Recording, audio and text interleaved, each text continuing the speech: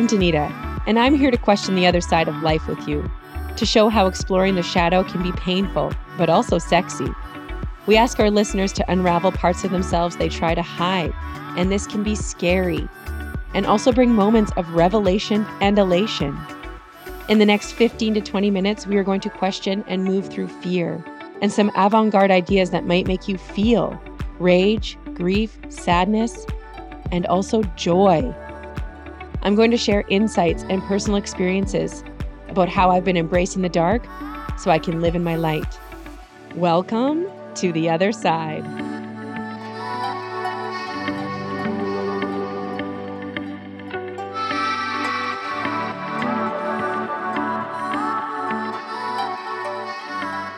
Good morning, Jen.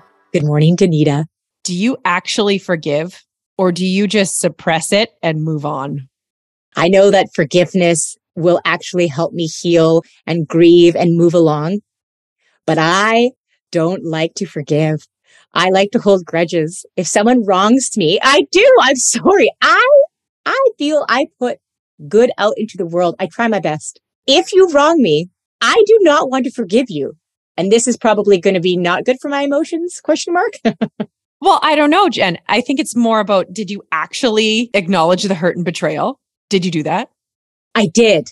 I definitely worked through and felt the emotions. That's for sure. But at the end of it, I thought the person doesn't deserve my forgiveness. Well, and this is where I think it gets a little confusing. Like, just because you have acknowledged the hurt and betrayal and you've understood the impact that it's had on you and on them probably, and you've actually made the conscious decision to move through and feel your negative emotions that are associated with it, that doesn't mean that there's reconciliation at the end of it or that you condone it. It just means that you found your own peace. But there's a difference. Did you find your own peace or did you suppress? In my cases, I did find my personal peace, but I always did think, wait, my journey's not complete unless I can say I forgive them and mean it. And I mean, it's also true forgiveness looks like you've let go of resentment. Yes, that for sure is a fact. I almost feel like I just want to never think of them again. Ooh. And I think the biggest part is empathy and compassion. The true forgiveness is when you can feel empathy and compassion for the person and from their perspective for whatever you need to forgive them for. And when you can put yourself in their shoes and you can feel that empathy and compassion and say, okay, I can see it. I can understand that they're a flawed person and I can see how come they did what they did. Then I think in your heart, you can feel this peace. It doesn't mean that you have to say, okay, now we're back on if it was a relationship or if, you need to forgive a friend for something. Doesn't mean that you have to rekindle the friendship, but can you understand? Can you give them empathy? Can you give them compassion? Can you see them as a flawed person instead of just like this horrible being? Oh, I like that. Danita, what about you? Do you hand out forgiveness like it's free? No, I don't. I'm working on it. Truly, that is something that I'm working on, is this idea of like, I can generally almost always put myself in the other person's position and understand it. The part that I have challenges with often, and that I usually have to spend the most time on in order to give that forgiveness, is the remuneration of it. Oh, that's me too. Yeah, that when something happens and it's going over and over in my mind, that I don't somehow seek some little form of retaliation.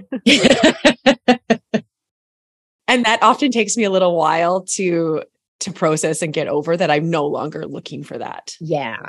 Because that's in the short term, I know maybe might make you feel good, but I know in the long term it doesn't. And it's like, I always think, please look at myself, Jen, you must take the high road, as they say. Like, you have to be respectful to the other person, regardless of the end, no matter what you want to do at the time.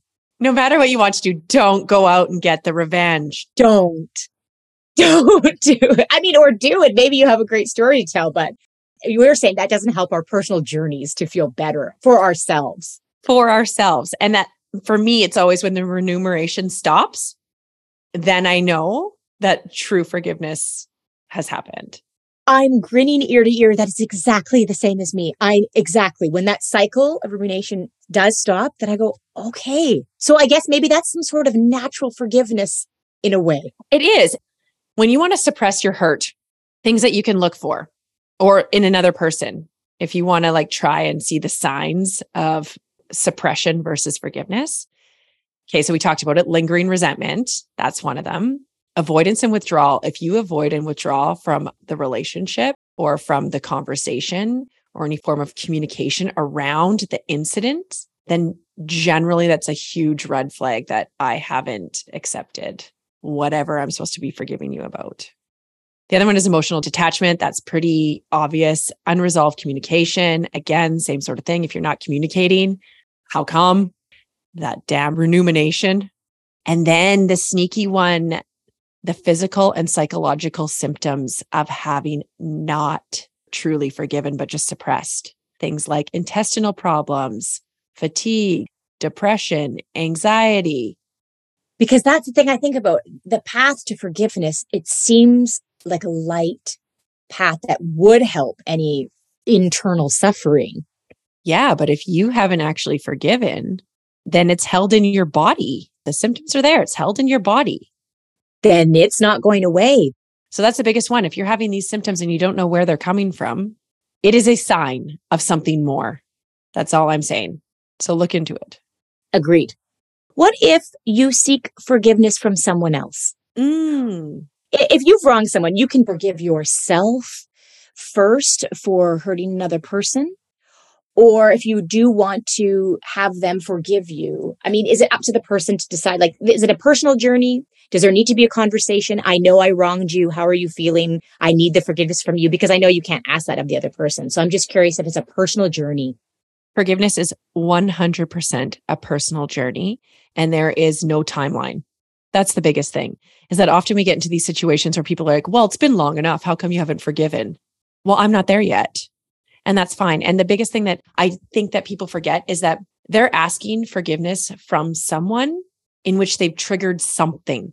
And who knows what that trigger is and how deep it is. Yes. And how it relates to past somethings as well. Exactly. So you don't know how deep that wound is that you've just triggered. And if that wound is really deep, then it might take them a while because they have a lot of work to do before they can actually forgive you. That's right. And is it fair to say that sometimes there is no forgiveness at the end of it? Again, for yourself, you're going to want to get to the point that you can give forgiveness. Doesn't mean reconciliation and doesn't mean condoning the behavior. There is a time and a portion, like if something has been significantly wronged, maybe you're not going to forgive. Maybe you can understand where the other people were coming from. You can give them that understanding. Maybe you can stop the remuneration. Yes. Maybe you've let go of your resentment. You're not holding on to it in your body. I struggle with this deeply, is the difference between forgiving and condoning. So if I forgive, do I condone? I honestly, before speaking with you, Danita, today, I feel like I couldn't separate the two. Now you've helped me really understand that they can be separated. I have been working on this a lot, the difference between the two and the differentiating factors. Because before I did think that forgiveness and condoning were the same. Yeah. And they're not. It's just the feeling that you have within your body that you've been able to come to peace with whatever happened. I think that's really the great endpoint to get to, is to find the peace within yourself, because it's all about you in the end. You have to protect your peace. You have to protect your peace. And then the one thing that you asked the question, if someone wants to ask for forgiveness, the person's going to have to go on their personal journey. That has to happen. And then when they're ready, that's the time that you start rebuilding trust. And we talk about trust so much, but it is where you are going to really have to show up. If I want someone to forgive me, it's in that moment. I can't push them beforehand. When they're ready, they're ready. But when they are, then it's up to you to show up and really put the effort in and to start rebuilding that trust, because there's not going to be open and honest communication at first.